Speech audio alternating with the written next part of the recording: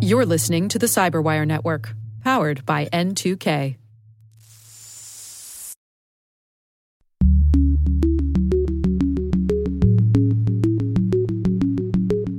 But I think the state is just trying to be proactive in a very liberal way in terms of protecting both employer and private citizen rights.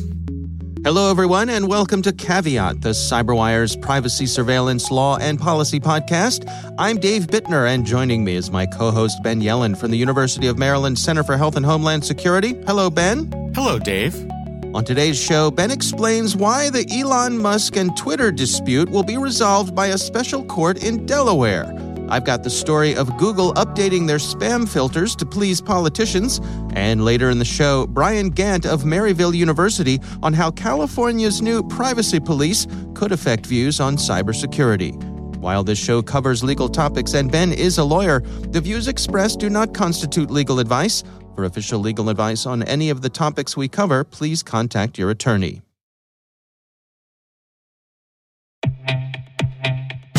And now, a word from our sponsor, SpyCloud, the leader in operationalizing cybercrime analytics.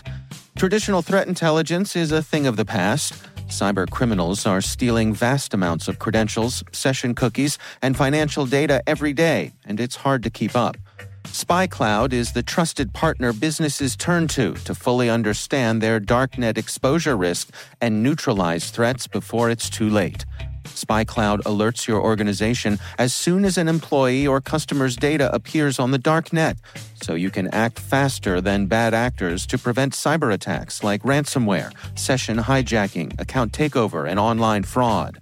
With insights from the industry's largest repository of recaptured data, protect the digital identities and systems most important to your business.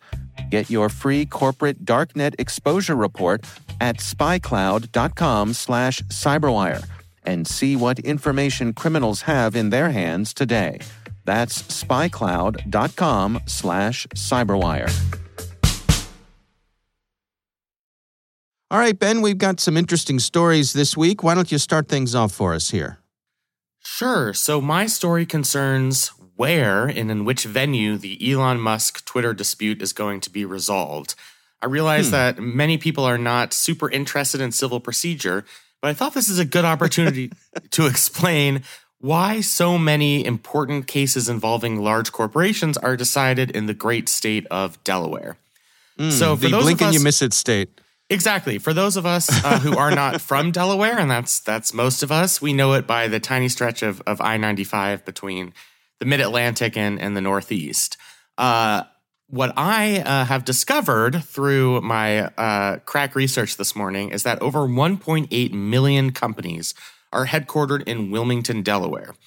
Now, if you've ever been to Wilmington, Delaware, it has a nice little downtown, minor league baseball stadium.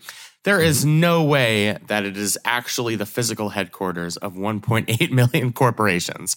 So why are all these companies headquartered there? The answer is because of these special courts. They are called the Chancery Courts of Delaware, and they are experts at resolving disputes among large corporations. These are specialty courts that are what are called courts in equity.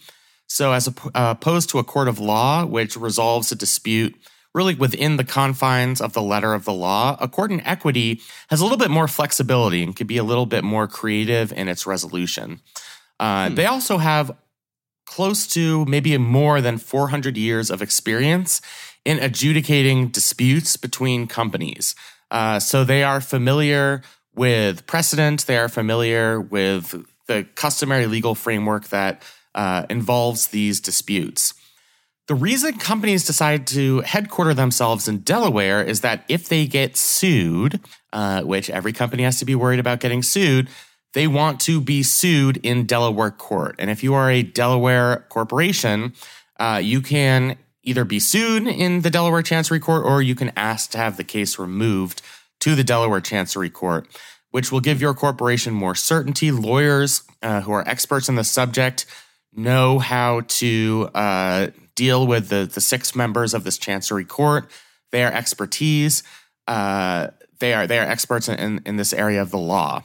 So I think a lot of people wonder why so many corporations are headquartered in Delaware.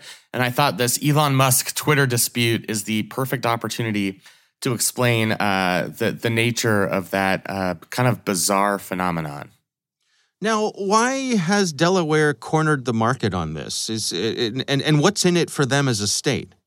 That is a great question. So what's in it for them as a state is they get all of the tax revenue that comes with 1.8 million corporations being headquartered in the state of Delaware. It means that they can have, I believe it's either no sales tax or an extremely low sales tax, because since corporations want to be headquartered there, even though the corporate tax rate is relatively low, just based on volume, they are collecting billions of dollars in tax revenue. So they can fund the things that make Delaware great, the beach service, the beach buses in Rehoboth Beach, and maybe the school districts if they're feeling nice, and if the kids in Delaware are lucky. But that's what's in it for Delaware. In terms of the history, I mean, it's really just an accident of history. Only 3 or 4 states in the country have these chancery courts, and it's just kind of become customary as our common law has developed over the past 400 years that these cases get heard specifically in Delaware. And now it's kind of just a niche part of the state. People who aren't involved in large corporate litigation just have no idea how important the state of Delaware is to our legal landscape. And the precedent that comes from the Delaware Chancery Court for some companies is more important than any precedent that they get from the Supreme Court, because they are so narrowly focused on corporate disputes in equity. So it has such incredibly strong precedential value. This is, I have to admit, I'm pretty much completely ignorant when it comes to this. I mean, obviously I knew that, Delaware was, where all the credit card companies are and all that sort of thing. Everybody knows that. But Right.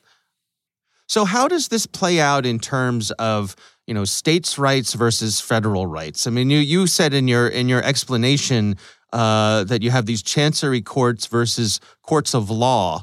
I guess I'd never considered that there was an alternative to courts of law. Do all the other states just kind of go along with this? Well,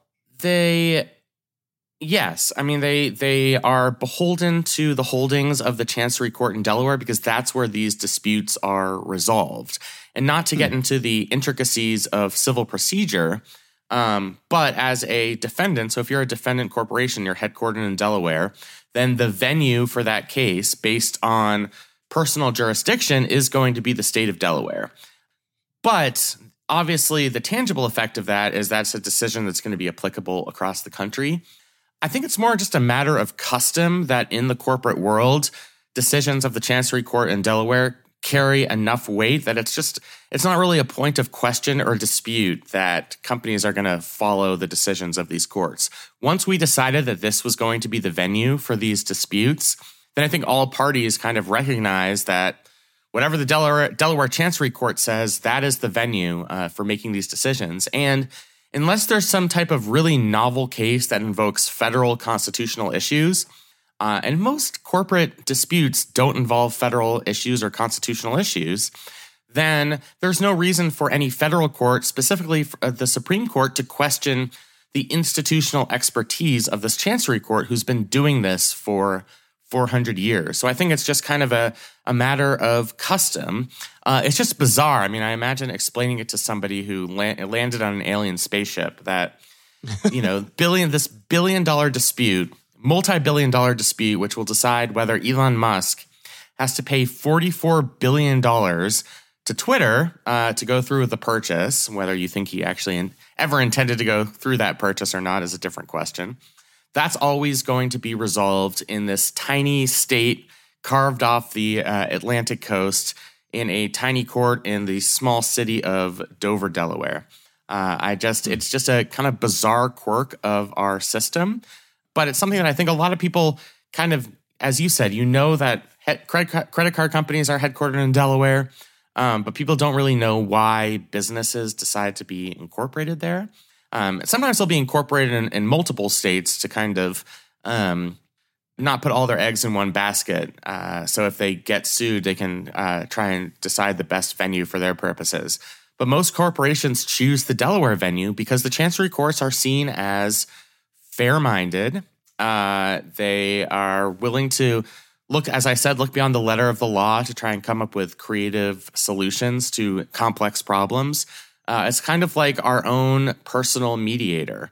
The Delaware Chancery Court is the nation's therapist / mediator for these large corporate disputes. So it's just a kind of a weird accident of history. But I thought, now that we're going to have probably one of the most widely tracked legal cases in the tech world, possibly ever, it's interesting to step back and do a background on why one of six people in a funny uniform in the smallest geographical state or the second smallest geographical state will decide a dispute that's close to $50 billion. It's interesting, at least to me. I know some of you are probably bored by civil procedure, but I promise I'll only talk about this once. Yeah, and I mean, do they find themselves slammed with cases just because there's so many companies there? Yes, they are. So there's six. There's a chief judge of the Chancery Court, and that person assigns each case to one of six other judges. They have a very large caseload. Not all corporate disputes make it into one of these courts, and not all disputes that ostensibly are going to be brought in front of the Chancery Court actually make it to adjudication. Sometimes they're settled out of court, or sometimes there's a motion for summary judgment where you get the judge to decide the merits of the case before there's actually a hearing on the record. So, yes, they have a large caseload, but so far it's been manageable. From what I can tell, I mean, there's no discussion about expanding the number of judges on this court. And I think they take their responsibility very seriously, and their workload reflects that responsibility. I'm just imagining the Chancery Court of Delaware going up against the Supreme Court in some kind of softball league. Yeah, it sounds like a great Disney movie that they made for adults, where it's the ultimate David versus Goliath, the Delaware Chancery Court and the Supreme Court. Yeah, given the gerontocracy of the Supreme Court, I'm not sure that the Delaware Chancery Court would fare so poorly in a softball game. Right. Not knowing anything about the big issues.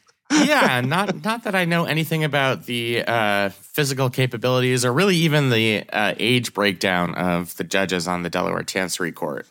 But yeah, that would be fun to see that happen.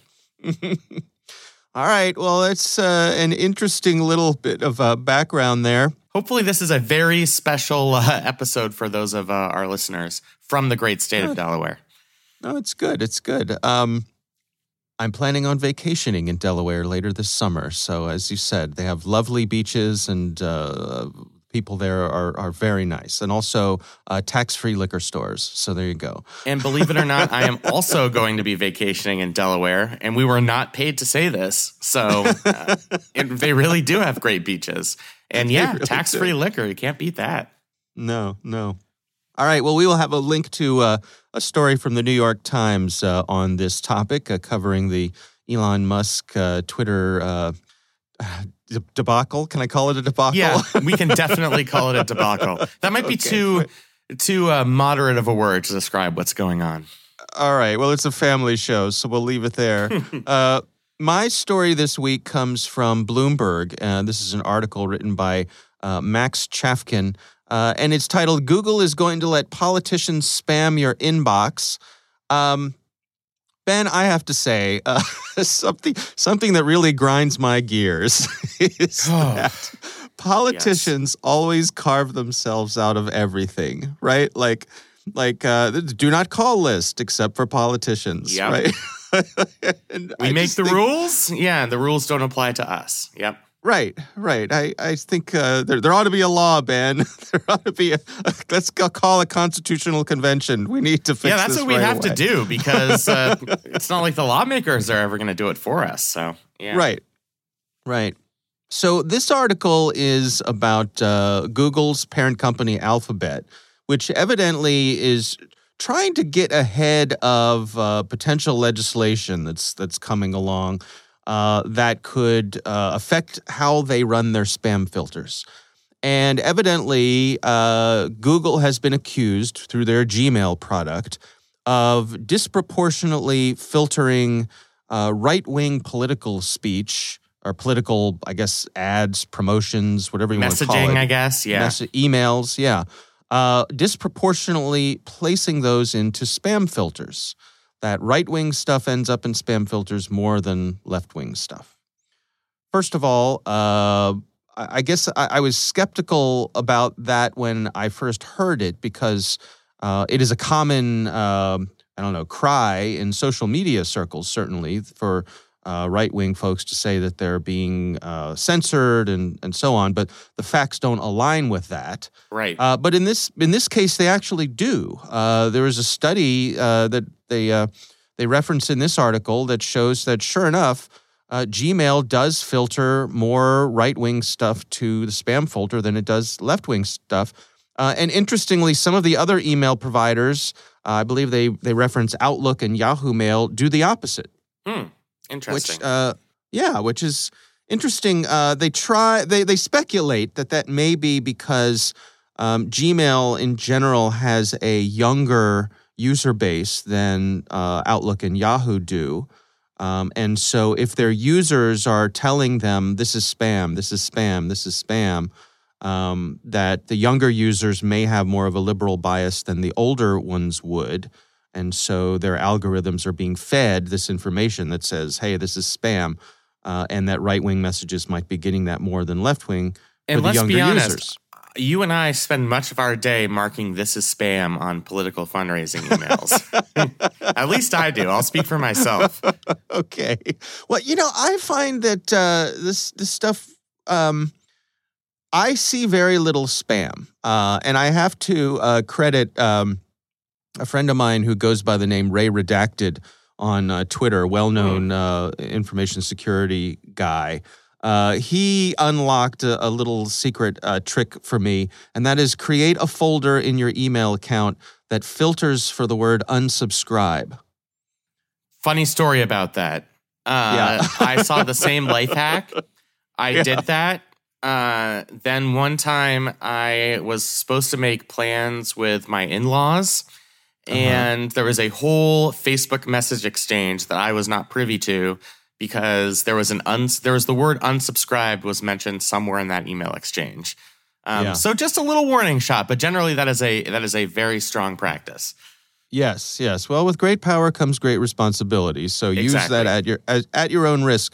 But I've found that it really helps clear out my inbox, and then I just have to take the time to visit it every now and then, or clear it out, or whatever. So.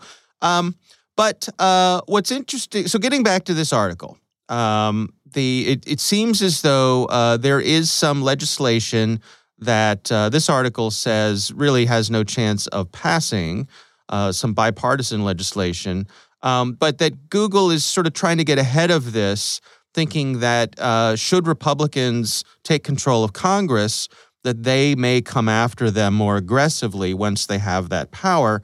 And so Google is basically saying during political season, we're going to dial back the amount of spam filtering we do with political messaging. What do you make of this, Ben? So a couple of important things to note here. The first is the market share. Google has 1.5 billion monthly users. That's a rather large proportion of people on planet Earth. So I think this policy carries extra weight just because of so many of us use Gmail as an email platform. The other thing is, I think from a 30,000-foot perspective, all political fundraising emails, in my mind these days, are very spammy. I mean, it's, Ben, I need your help to defeat so-and-so, chip in an extra $5 or $10 today, and you will get a special red carpet status to the next such and such rally. I don't know why conservative messages are more prone to get caught up in the spam filter. My educated guess is that a lot of the conservative ecosystem revolves around President Trump and his fundraising organization, and they have a lot of promotions that strike me as kind of scammy, like be part of the Super MAGA Patriot Club, be like a Diamond Gold member, and you'll win a all expenses paid trip to have dinner with Donald Trump Jr. in Las Vegas or whatever. Right. In a world where so many emails qualify as spam, maybe that's something that distinguishes itself in terms of whatever algorithm Gmail uses to categorize something as spam. The other solution, which I think is maybe a little bit more innocuous, is the one that you presented, which with a younger base of users, people are just declaring more Republican, conservative fundraising emails as spam, and Google starts to learn to put those in the spam folder. What's weird about this entire story to me is that Google is purposefully making the user experience worse, in my view, to head off a potential political dispute. And I understand it from their perspective. Republicans are very likely to gain control of Congress, and Google does not want to be regulated by the federal government through Congress. But by doing this, I mean, I would guess that maybe 95% of users would prefer to have more political fundraising emails qualify as spam rather than fewer.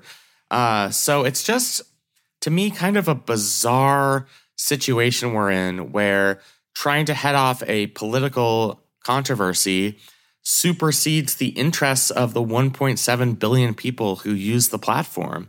It just kind of makes the whole thing a little bit curious. Yeah. It's just yucky. The whole thing's just yucky, and it gets back to what I said at the outset. This is, in a way, the politicians, carving stuff out for themselves. In this case, it's the politicians, complaining, using their threat of implementing regulation on Google as a way to get their messaging through. Yeah, I mean, in that perspective, it's kind of corrupt. The fact that, it's really only protecting the very narrow interests of politicians and political fundraisers. And they are getting their way from a policy perspective against what I guess, I don't have hard data on this, but I would guess is the preference of the vast majority of users who would rather get no fundraising emails. I mean, even threatening to have this carve out for themselves, it is really Congress removing them, kind of inserting themselves into the arena to assert their own interests against the interests of the vast majority of consumers. Now, Google, does not have to go along with this. And I think the fact that they are says volumes about how worried they are about being regulated, and that they are still, to a rather large extent, beholden to the whims of politicians. They really worry about what politicians are going to do and say to them. And that creates this kind of power dynamic that is generally not advantageous for people like you and me. Yeah.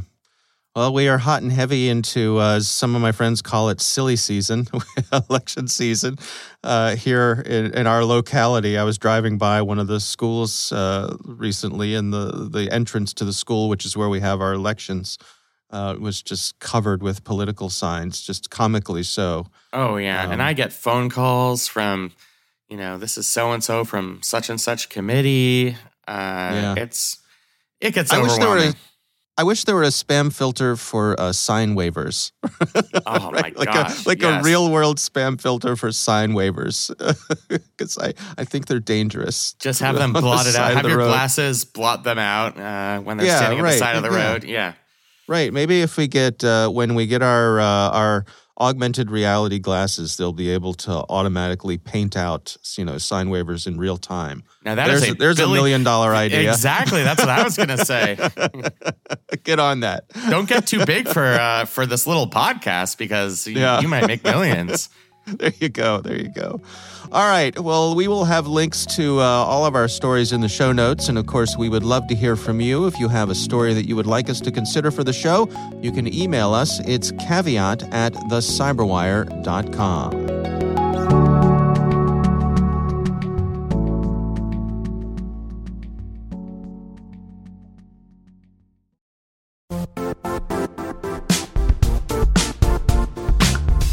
And now, a word from our sponsor, Zscaler, the leader in cloud security. Cyber attackers are using AI in creative ways to compromise users and breach organizations.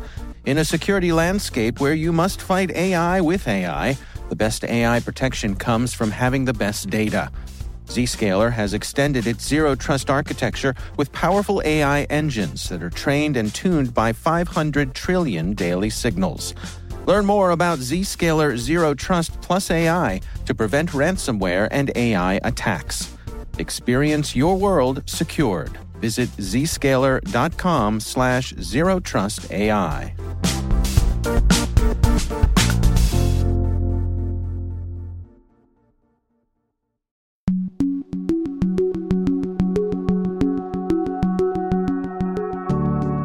Ben, I recently had the pleasure of speaking with Brian Gant. He is from Maryville University.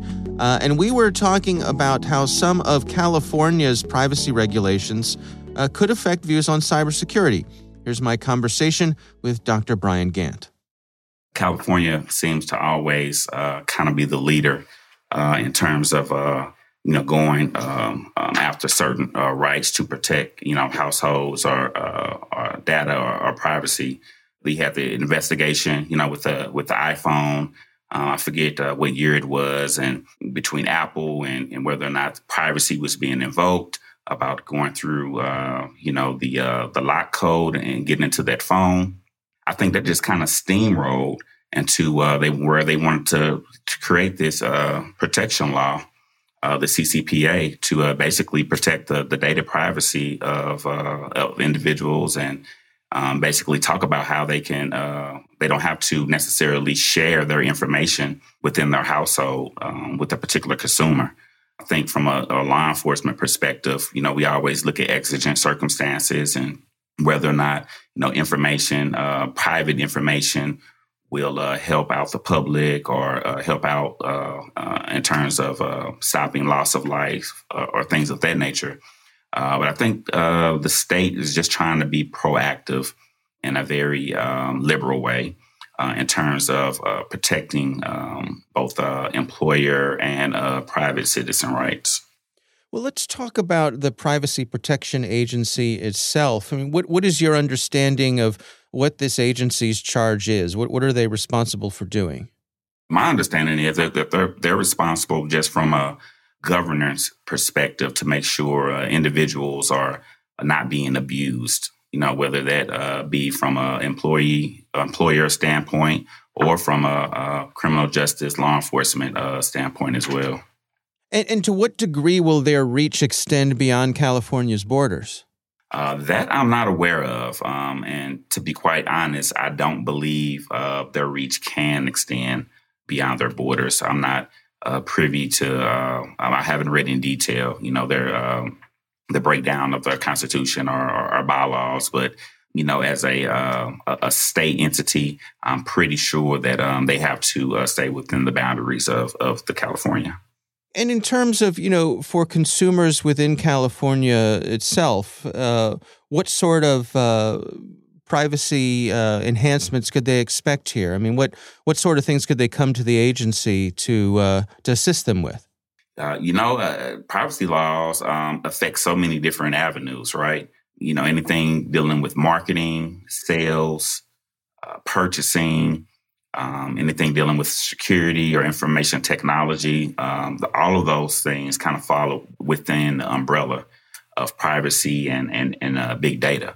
So a consumer, if they truly had a concern that this particular Privacy Act was violated, all of those things kind of fall within that jurisdiction. You mentioned that California really tends to take the lead on these sorts of things. Do you expect that this is something we're going to see rolling across the nation, state by state, or with the federal government not really being able to get much done? Do you expect that this is something we'll see spreading across the nation? I do expect a few other states kind of to follow suit. I think they're kind of giving California a little leeway to see how things kind of play out. But, typically states like Washington, some of your northeastern states, and also maybe some of your Midwestern states like Illinois typically kind of follow lock and step with California and some of their laws. So I can definitely see this expanding out a little bit with, of course, little tweaks here and there for your own prospective state. Has there been much pushback on this? I mean, California overall, I think, as you mentioned, tends to lead in sort of a liberal way, but I could imagine criticism from folks who might see this as being a bit of an overreach, pro-business people who, don't want to have too many regulations. Yeah, absolutely. And that's where I think, that's why I said I don't necessarily think this will be something that catches fire and that a lot of the majority of the states will be adopting.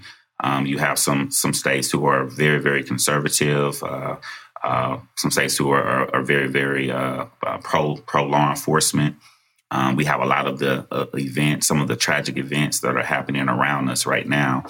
And they can speak to specific use cases where private data on a particular individual has helped intimately with a particular case, as an example, and showing how looking at somebody's online footprint, as an example, has allowed someone to forecast something that could have possibly tragically happened. Whether it be the domestic terrorism or what have you.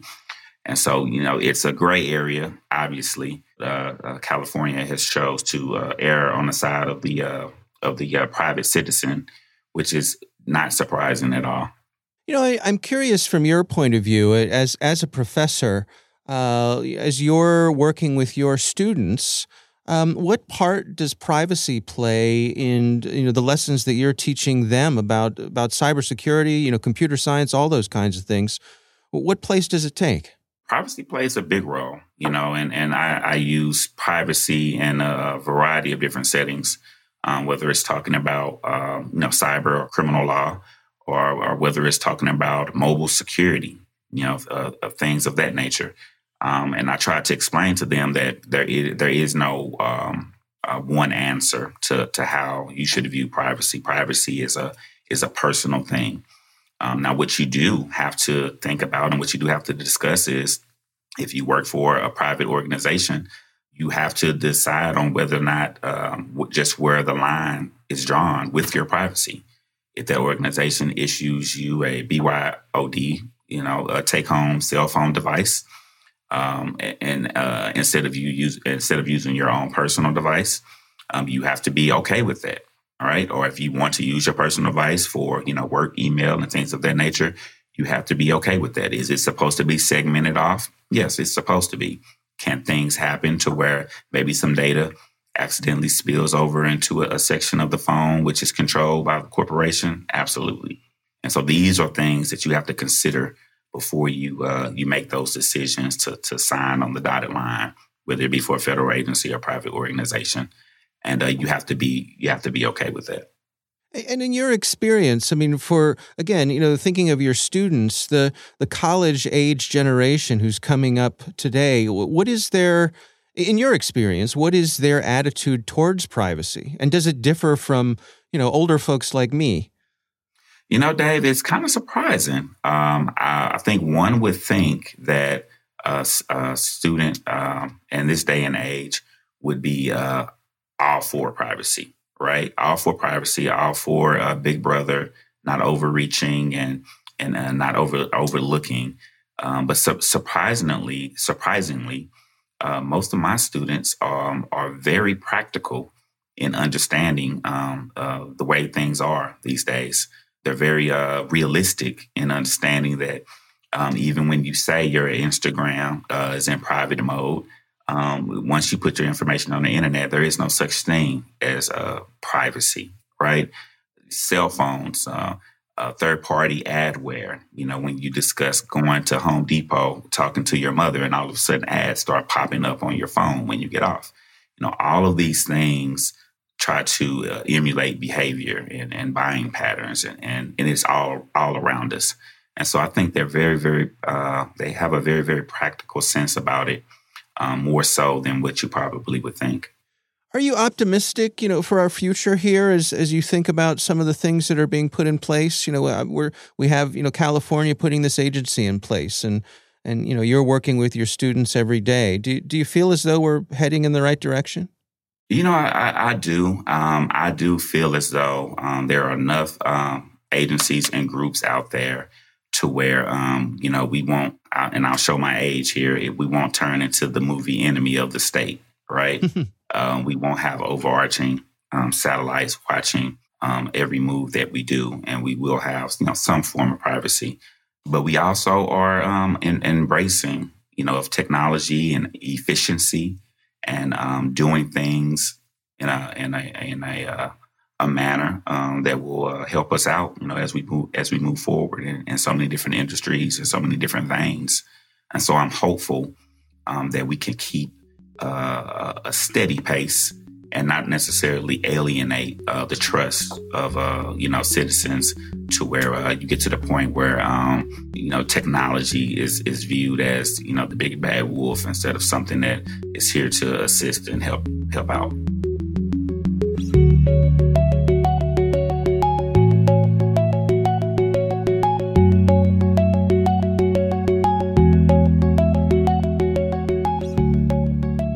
Ben, what do you think? Really interesting conversation. I mean, the most important question that you ask is this something that's going to filter into other states? As he mentioned, California is always kind of the leader in these types of efforts, whether it's CCPA itself or whether it's the kind of tech police that he's referencing in this interview.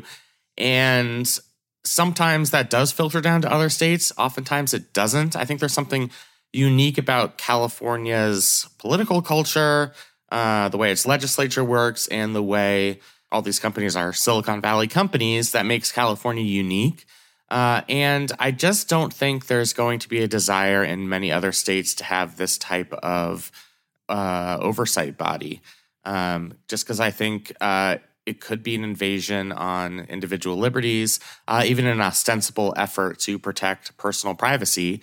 And also, it might eliminate some of the conveniences that people say they don't like about the internet or online interactions, but that they actually like and value. Yeah. All right. Well, again, our thanks to Dr. Brian Gant. He is from Maryville University. We do appreciate him taking the time.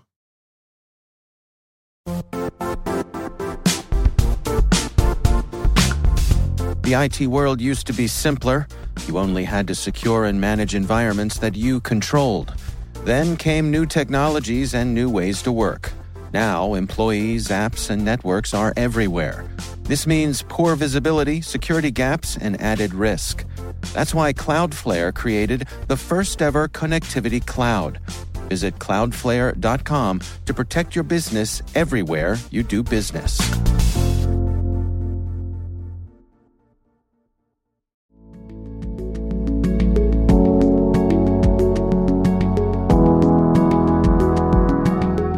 That is our show. We want to thank all of you for listening. The Caveat podcast is proudly produced in Maryland at the startup studios of Data Tribe, where they're co-building the next generation of cybersecurity teams and technologies.